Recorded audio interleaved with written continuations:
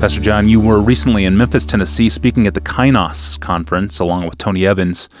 Any impressions or thoughts you want to share about the event or the movement or what you heard there while you're in Memphis? Yes, I want to celebrate the Kainos event and the Kainos movement. I want to celebrate Tony Evans' message that he gave on April 16 in Memphis. Those two things are just brimming right now in my heart. Brian Loritz is the lead pastor for Fellowship Memphis. He was part of the church when it was founded, 2003. The aim was a multi-ethnic church of disciples and disciple makers in the old South of Memphis, the very city where Martin Luther King was killed.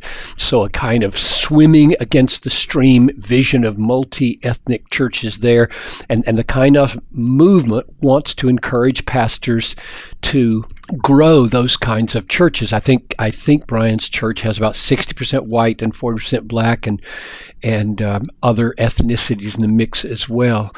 So that's what the Kainos movement is, and the event that was held there in Memphis, I was a part of, and Tony Evans came in, and it was to encourage pastors to move. And by the way, I should mention that I was also happy because of loving this vision to be a part of the book that I think was just recently released in the last week or two called Letters to a Birmingham Jail, a kind of response that Brian and John Perkins and I and others responded to in that book. So people might want to look at that. So all in all, I just want to celebrate what Brian's doing and encourage people to be aware of it and to dream their own dream about growing the Church of Christ into the kind of multi-ethnic face that it will have in the kingdom.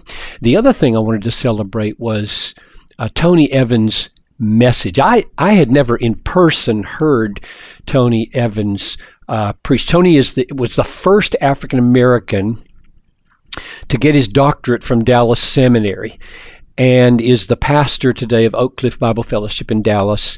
And he and I did a Q&A together with Brian, asking us questions, kind of two old guys. I think he's 65, I'm 68, so we've lived through a lot of racial stuff, and he wanted us to get into our stories. And my head was just spinning with amazement listening to all the ministries that Dr. Evans' church has spawned. But what I really came away with was a super happy, celebrative response to his message that evening. He preached and then I preached, and I just sat there enthralled at the way he used the Bible and spoke about the Bible in relationship to the whole issue of racial diversity and racial harmony. He took his text from John 4, the woman at the well, and he walked us through it, dropping nuggets of wisdom everywhere. And let me give you just a few. The people really, I assume this will be online somewhere, people to have it. I don't have that right now, but if they can listen, I think they'll be greatly helped. So Jesus goes through Samaria. Jews don't go through Samaria. They skip Samaria. Why did he go through? Answer, quote, spiritual needs overrode cultural differences. And that was kind of the banner that was flying over this message. And that's so right. She knew that he was a Jew. She calls him a Jew. How did she know? He didn't say, I'm a Jew. His answer, well, he looked like a Jew. He dressed like a Jew. He acted like a Jew, and she knew he was a Jew. So implication, he didn't stop being a Jew in order to reach this half-breed Samaritan. You don't have to stop being who you are in order to reach out across the line. But you don't let who you are get in the way of reaching either. And those are the two prongs that moved me. So don't stop being who you are, and don't let who you are get in the way of reaching out to people different from yourself. Stunningly, he pointed out, Jesus asks if he can get a drink from her. He's going to put his lips to the very vessel that this unclean non-Jew brings. And the point that he made was he's going after this woman's soul. That's clear. He's going to try to reach her, bring her to be a true worshiper of God. But he pointed out, I'm not going to touch your soul until I'm willing to drink from your cup. That was very, very insightful, I think. Best of all, for me, because of the long-term implications, is the forceful way Dr. Evans put the Bible as the plumb line, not racial preferences as the plumb line in all of our activity with regard to race and ethnicity. So he said things like, quote, Jesus is not calling white to be black or black to be white, but both to be biblical. He said, biblical truth overrides cultural differences. He said, adjust your humanity to your faith, not your faith to your humanity.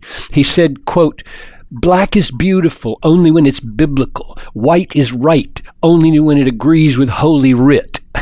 Now, that not only sounds good, that is good. I mean, that's just plain powerful and good. Then he made this little side trip over to Galatians 2, where Paul has to scold Peter for walking not in step with the gospel. And he pointed out clearly the gospel has implications for relational behaviors. And he used the terms, and I thought this was pretty carefully done.